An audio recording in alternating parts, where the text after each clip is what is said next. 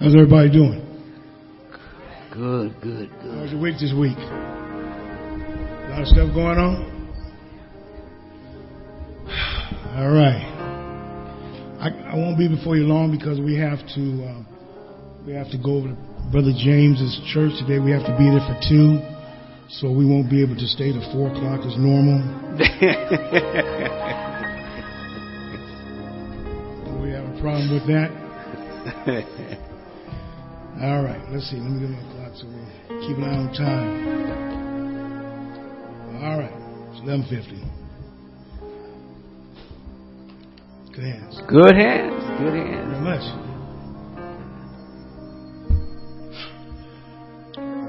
Let's pray. Dear Heavenly Father, we come to you in the name of your Son, Jesus Christ.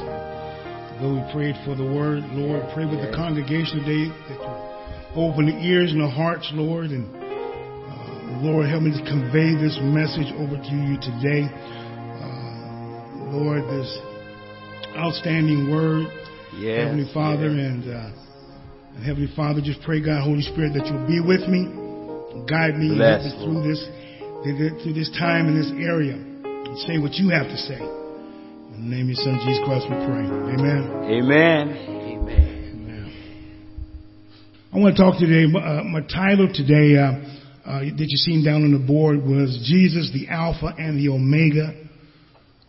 The Alpha and Omega is the Greek letters of Greek alphabet. It's the beginning and the end, right? And so I really want to talk to you about Jesus. Jesus is God, and the fact that Jesus has always existed. And we're going to go through a couple of scriptures here that some of the organizations that you might, if you ever witness and ever talk to people, it seems that a lot of people have a problem with Jesus. Right? We don't have a problem with him in this church.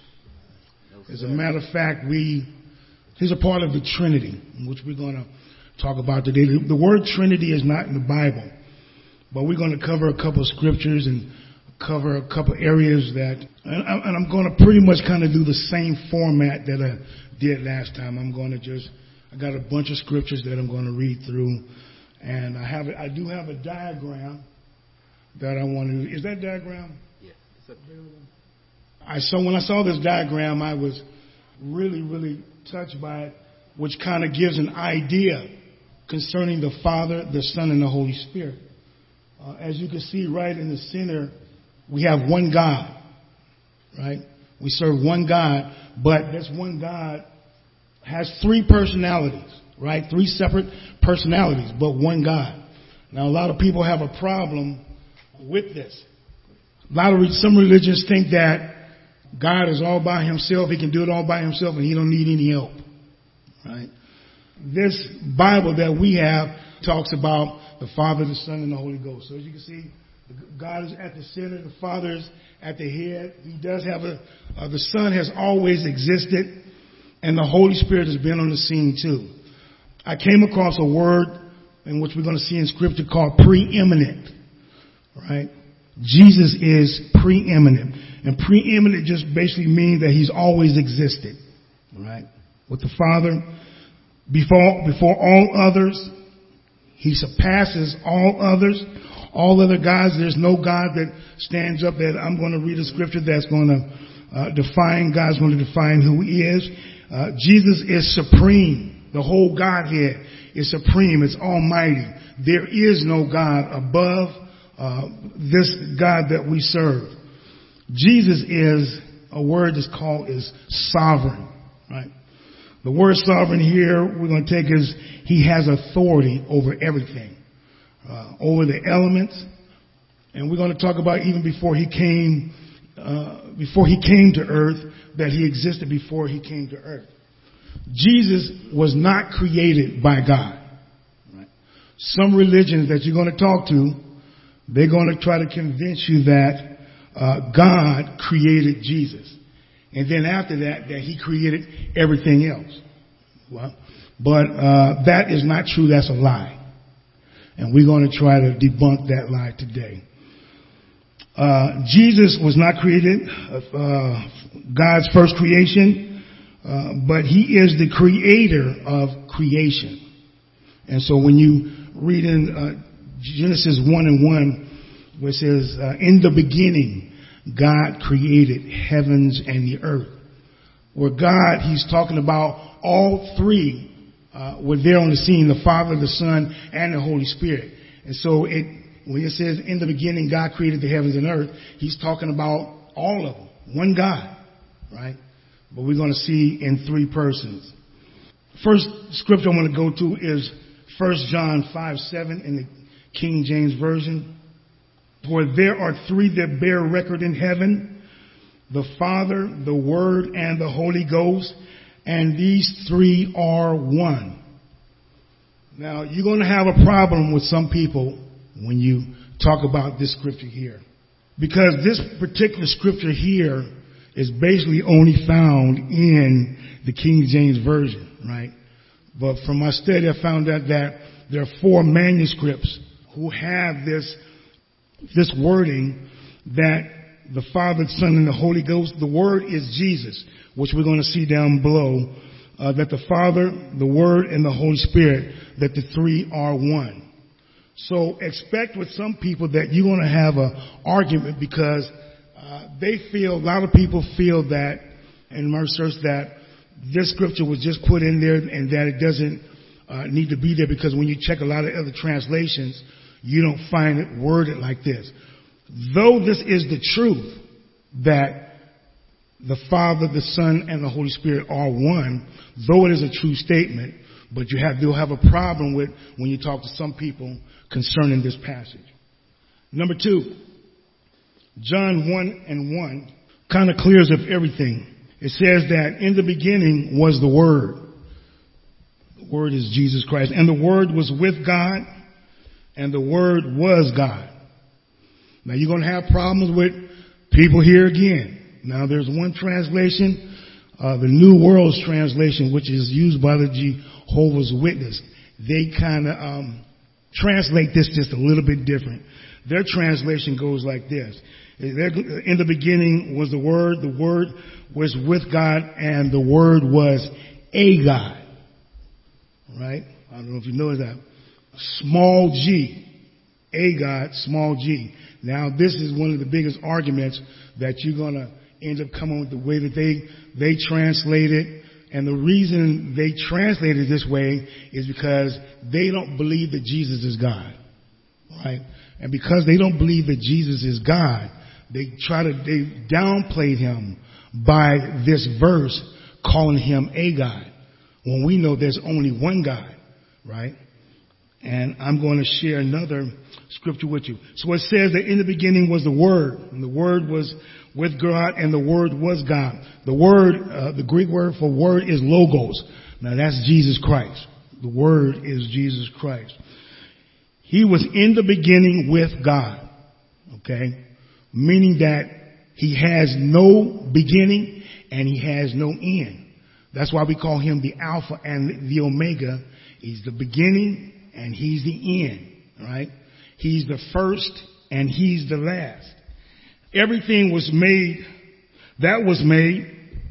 He was in the beginning with God. All things were made through him, and without him was not anything made that was made. And the Word became flesh and dwelt among us.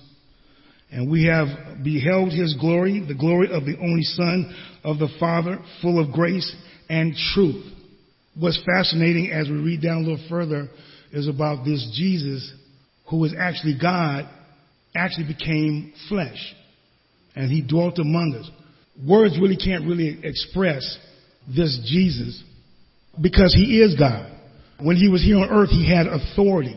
The winds and the waves had to obey him. Really, as a matter of fact, many people coming up during that time didn't believe that he was God, right? And so they always challenged him.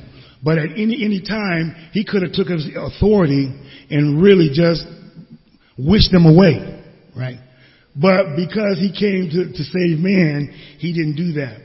One of the biggest scriptures that you'll find is in Colossians 1:15. In Colossians 1:15, through 19 says this: He is the image of the invisible God. So when you see God, when you see Jesus, Jesus is an exact copy of the Father, right? In the flesh. So, and it says that he was the firstborn of all creation. Now, the firstborn of all creation is one of the biggest arguments you're going to get with people in time. Because some people want to take this verse and make it seem as though God created Jesus, right? And then after he created Jesus, then he created everything else. But that's not true. Now, the firstborn here actually means that he's first, or first in time, first in rank, right? Not that he was a created being, but that he is God. So if anybody ever tried to downplay the fact is that he's the firstborn, right, of creation, well, he is the creator of all things. And he was not created by the Father first, right, and then they created everything. Creation was created by the Father, the Son, and the Holy Spirit, and that's where you'll find that in Genesis 1:1. He is the image of the invisible God, the firstborn of all creation. For by him all things were created in heaven and on earth, things that are visible and invisible, whether thrones or dominions or rulers or authorities. All things were created through him and for him. The killer here is that he is before all things, which means that he has no beginning. He's before all things, and in him all things hold together. He is the head of the body of the church. He is the beginning, and he is the firstborn of the dead. Now let me explain that to you. The firstborn of the dead is that Jesus was the first one to die, to raise again from the dead, never to die again. Right? Everybody else, like Lazarus and people who had been raised from the dead who died, Jesus came along, raised them from the dead, they died again. But Jesus is the firstborn, not only of creation, but he's the firstborn of the dead. Meaning that he died, he rose again on resurrection, but he will never, ever die again. So that makes him the firstborn of the dead. That in everything that he might have preeminence. Now we talked about this preeminence of not only life, but over death, right? That all authority in heaven and on earth has been given to Jesus, right? There is no power greater than Jesus himself. The other verse attached to that, up in 19, was that, for in him the fullness of God was pleased to dwell in him. Colossians 2:9 says, for in him the whole fullness of the deity dwells bodily. Which means that, I've got a verse down a little bit further that I'll explain this a little bit more, that, take for instance, Jesus was this who had a body, right? But in this body was filled with the Spirit of God, right? So we're going to get a chance to see that. So Matthew 17:1 verse 2, 5 through 8 says this: and after 6 days, Jesus took with him Peter, James, and John, his brother, and led them up on a high mountain by themselves. And he transfigured before them, and his face shined like the sun, and his clothes became white as light. He was still speaking when, behold, a bright cloud overshadowed them, and a voice from the cloud said, this is my beloved Son, whom I am well pleased. Listen to him. When Jesus went up on the mountain, he transfigured himself. Transfigured basically just means that he transformed himself into a bright light. This light was so radiant that his clothes shined, his face shined, so much so that it also says that when the disciples heard this, when the Father said, this is my Son, listen to him, they fell on their faces because they were terrified. But Jesus came and touched them, saying, rise and have no fear. And when he lifted up their eyes, they saw no one but Jesus only. So I just think it's amazing that the fact is that Jesus contained this kind of power, this kind of light inside this vessel. So much so that he was able to transform himself to see this bright light that just terrified Peter, James, and John, who went up with him, right? And so Isaiah 44 verse 6 is one of the verses I was trying to get to. 44:6 says, thus says the Lord, the King of Israel and his Redeemer, the Lord of hosts. He says, I am the first and I am the last. And besides me, there is no God. There are many, many gods in the world we know of. Well, but exclusively, I want to, by this verse here, where God declares that he is the first and that he is the last, and that there is no other God beside him. No one came before him, and there will be no one come after him. So I would encourage you, as we go through here, to really consider keeping your eyes upon the Lord during this time. Why? Because he's the first and he's the last, and there is no God. There is no Savior. There is no rock, but Jesus only.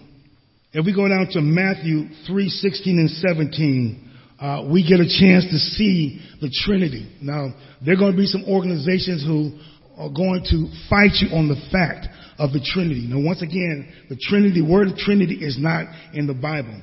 But I want you to take a look at this verse where we get a chance to see all three. It says, and when Jesus was baptized, immediately he went up out of the water, and behold, the heavens were opened to him, meaning that he could see straight through the heaven. And he saw the Spirit of God, the Holy Spirit, descending like a dove and coming to rest upon him. And behold, a voice from heaven said, this is my beloved Son, who I am well pleased.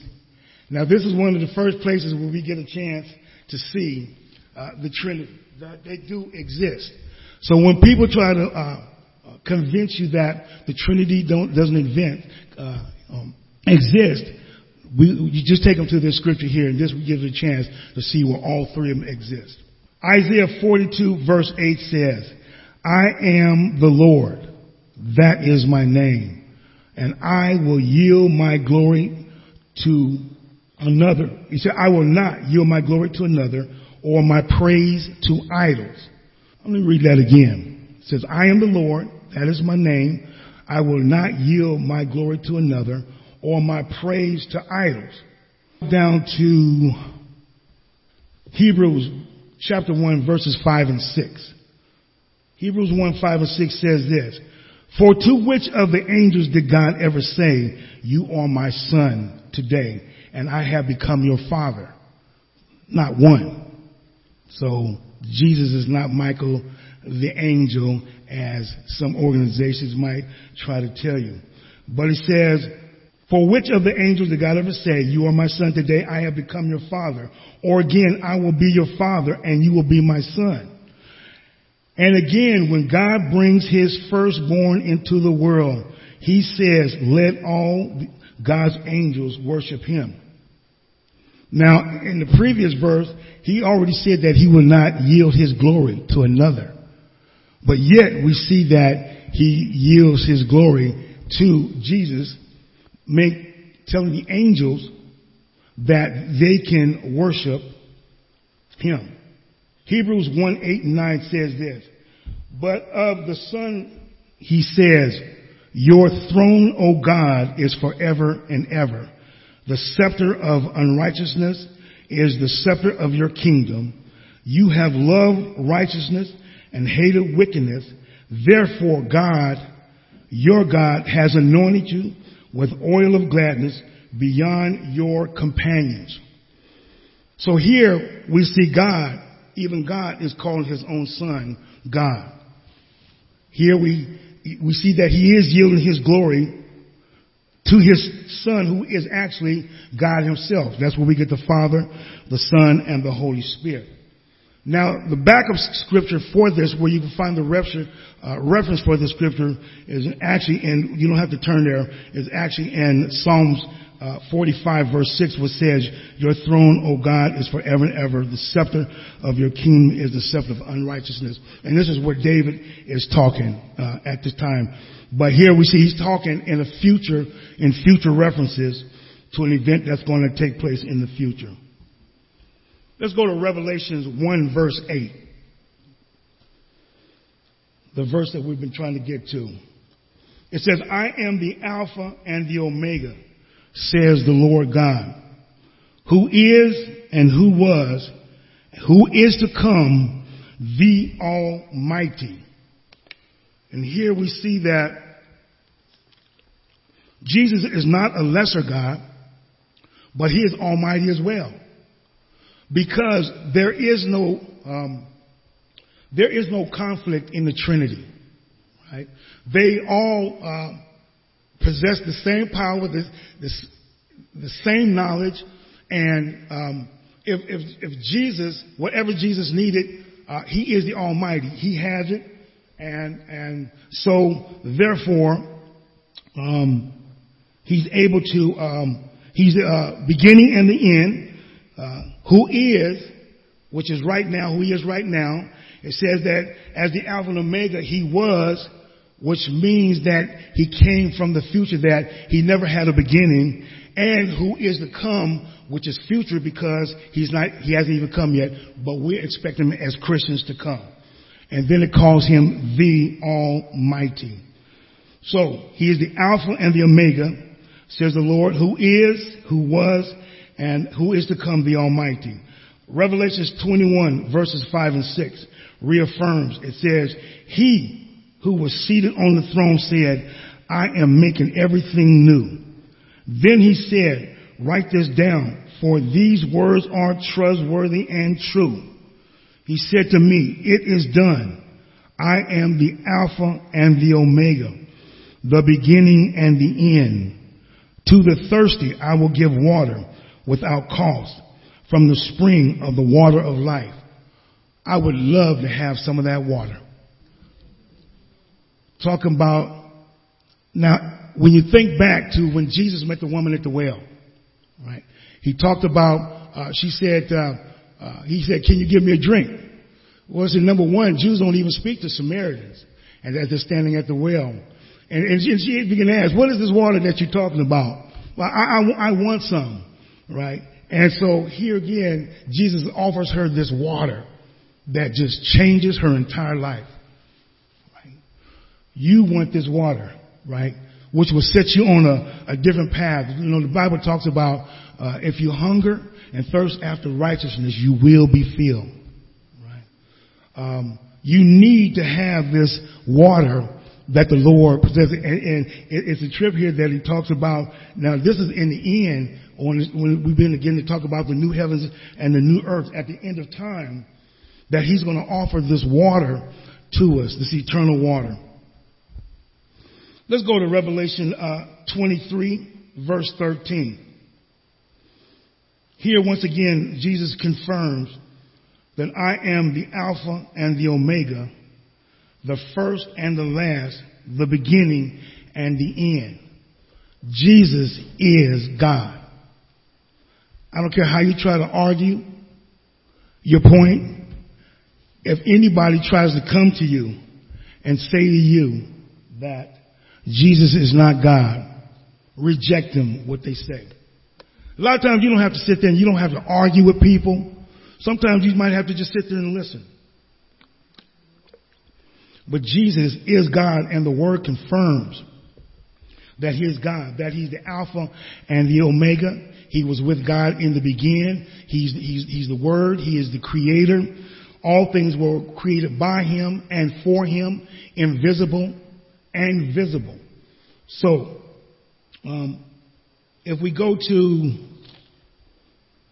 Revelation 2:8, we have another confirmation. The next confirmation we have is that it says, and to the angel of the church in Smyrna, he writes, the words of the first and the last, who died and who came to life. So who do we know who died and came to life? But Jesus. So you have to remember that Jesus is the first and he is the last. And beside him, there is no God. Right? So when people try to argue with you by the fact if Jesus is God or not, you can know for sure with reassurance that God does exist, that Jesus is God, the Holy Spirit is God, and the Father is God.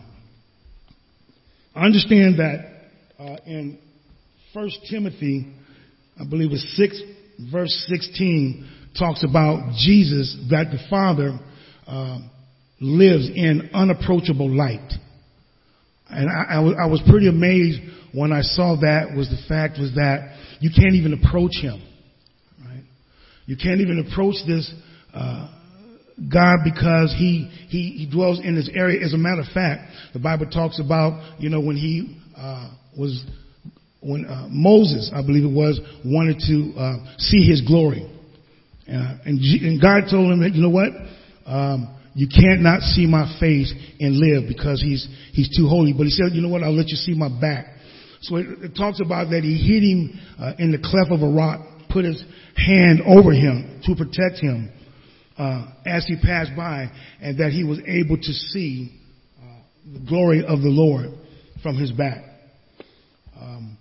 Hebrews 5:7 says this, which I like. Therefore, when Christ came into the world, he said, sacrifices and offerings you did not desire, but a body you prepared for me. With burnt offerings and with sin offerings you were not pleased. Then I said, here am I.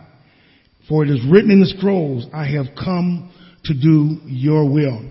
So this conversation that took place before Jesus came talks about this body that God would prepare and that Jesus would willingly come to earth and to die to redeem us back to him again, which I thought was very answers a lot of questions about this conversation that Jesus and God had before Jesus came to earth.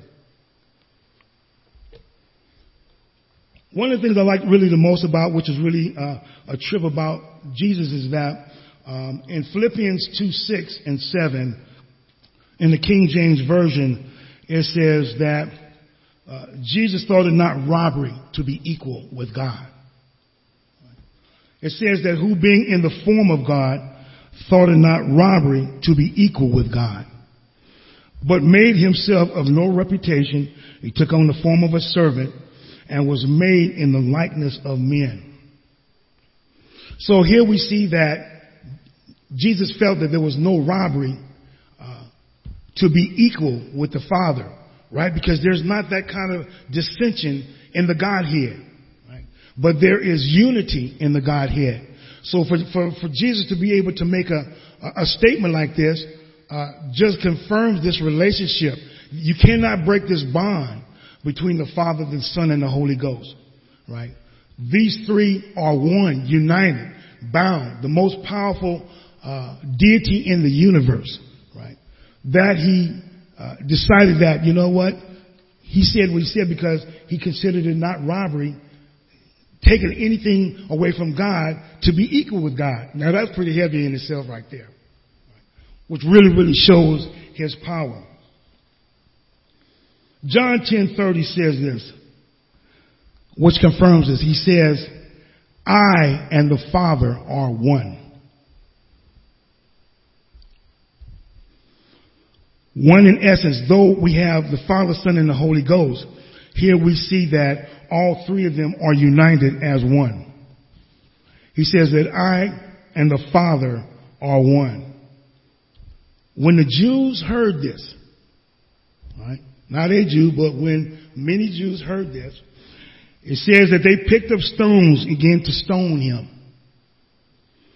And Jesus answered them, I have shown you many good works from the Father. For which of them are you going to stone me? And Jesus answered the Jews, saying, it is not for, and they said, it is not for good works that we're going to stone you, but for blasphemy. Because you being a man, make yourself God. Now, in the case today, now, if we would have heard a statement like that today, if we didn't agree with it, we would just say, oh man, just, get on away from me with that stuff. I ain't trying to hear all of that, right? But they heard something that they thought was so bad that they picked up stones and they was trying to kill him. Right? And so, we see once again, it was on a few different occasions when they heard these words that they was trying to kill him. Because, and he never backed down, from them. And he never defended himself saying he wasn't God. Right? He just said, why you want to do this? I've showed you from good words that I've shown you. Why you want to stone me? Well, we're going to stone you for blasphemy. Well, he wasn't blaspheming because he is God. We got another at John 5:18. We see that this is why again that the Jews were seeking all the more to kill him, because not only was he breaking the Sabbath, but he was even calling God his own Father, making himself equal with God. So the Jews understood clearly what he was trying to say, that he was calling himself God. He didn't consider robbery to be equal with God because he was God. Now, let me just explain this, is that it talks about in John 1:14 that the Word became flesh and dwelled among us. Now, what Jesus did, he lowered himself to come down here and to be obedient, right? To serve us. He came to serve us. He came as a servant, right? But even as a servant, he still had great power. Because even he could tell the wind and the waves to stop. He could tell demons, if a person many people came to him who were demon possessed, he would cast the demon out of the person, without any question. And that's power, right? No argument. They couldn't argue with him. They just had to come out, right? Which shows the, great power. And that wasn't even, even his power was even greater than that. Because at John 17:5, he talks about, ask the Father to restore him with the glory that he had before he even came to earth. Right? So inside this body contained the Godhead, contained great power. Right? And so imagine when at Transfiguration, it's amazing that he was able to transform himself so that he could see that they were able to see this power that was contained within inside that vessel of his, which was tremendous. Right. And so, another verse, famous verse at John 8:56 and 8:56 to 59 says, your father Abraham rejoiced that he would see my day. He saw it and was glad. So the Jews said to him, you're not even yet 50 years old, and you have seen Abraham? And Jesus replied to them, truly, truly, I say to you, before Abraham was, I am. So they picked up stones to throw at him, but Jesus hid himself and went out of the temple. Here once again he declares that he is God. He never backed down from it. So much too that they understood exactly what he was saying. So much so here again that they picked up stones to throw at him. I just want to reaffirm to you today that Jesus is God. Jesus was not created by the Father first, and then all of the universe created after that. He's been here the whole entire time. Even before creation started, he was already here. There's a scripture in John chapter 20. Give me a second. I want to just read you this little story concerning Thomas. And it's where we get Mr. Doubting Thomas. Okay. 20, let's go back up to, let's go to verse, this encounter with Jesus and Thomas, John 20, verse, starting at 24 of the ESV. It says, now Thomas, one of the 12 disciples, called the twin, was not with them when Jesus came. Now, the first time after Jesus died, he showed up to the other disciples. And when he rose from the dead, he was able to walk straight through the wall and just appear right before them, because his body was no longer subject to the things here on the earth. He could do whatever he wanted to do. So it says, now Thomas, one of the 12, called the twin, was not with them when Jesus first came. So the other disciples told him, we have seen the Lord. But he said to them, unless I see in his hands the mark of the nails, and place my fingers in the mark of the nails, not nail, and place my hands in his side, he said, I will never believe. 8 days later, his disciples were inside again. This time Thomas was with them. Although the doors were locked, Jesus came and stood among them and said, peace be with you. Now, I don't know about you. If he wasn't there before and all of a sudden he was there, I don't know how long I'd be there. Yeah. So anyway, it says 8 days later, his disciples were inside, and Thomas was with them, and although the doors were locked, Jesus came and stood among them and said, peace be with you. Then he said to Thomas, put your fingers here and see my hands. Then he said to Thomas again, now this is after his resurrection. Then he says, now put your hands and place them in my side. His side had a hole in it from where the disciple, where the Roman soldier pierced him with a sword.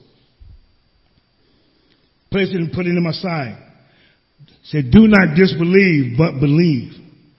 At that time, Thomas's eyes were open, and Thomas answered him, my Lord and my God. And Jesus said to him, catch this, have you believed because you have seen me? But blessed are those who have not seen me and yet believe.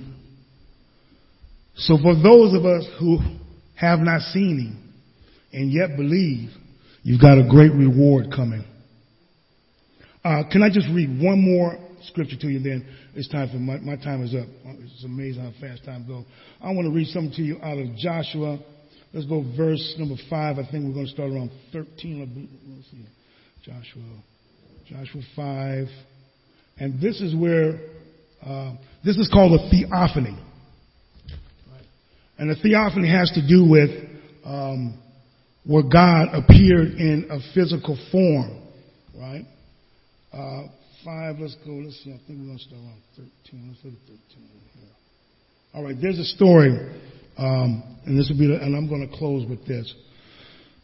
Joshua 5, chapter 13, and here's what I would call a theophany.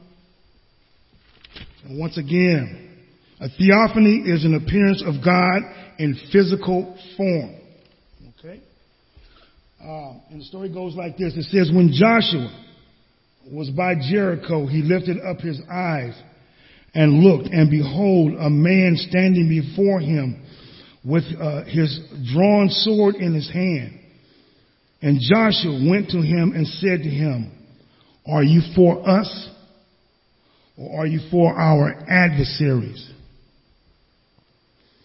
And he said, no, but I am the commander of the army of the Lord.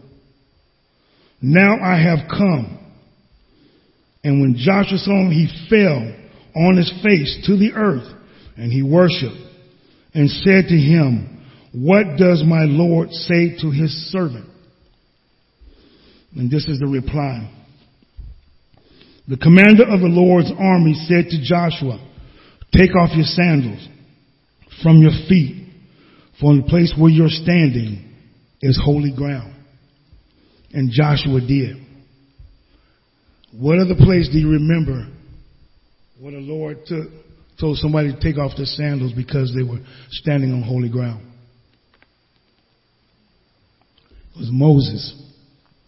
When Moses came to the burning bush, went by this bush was on fire, came by it again, it was still burning, but it hadn't burned up. And that's when God had his attention and told him who he was and told him to take off his sandals because he was standing on holy ground. Now I heard something very, very interesting concerning why he had to take off his sandals. Now we know how thin sandals are. Even the soles of his sandals were still too high. He was still too high. He had to come down to earth, take off his sandals. Why? Because you're standing on holy ground. Sometimes you have to take off your sandals. Take off your Stacy's. Right? Because you're standing on holy ground in his presence. So that's what I have for you today.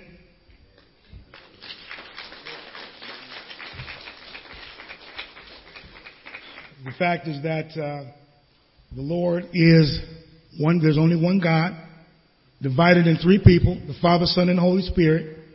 He's the Alpha and Omega, the beginning and the end, the first and the last. Can y'all remember that? Amen. You got it.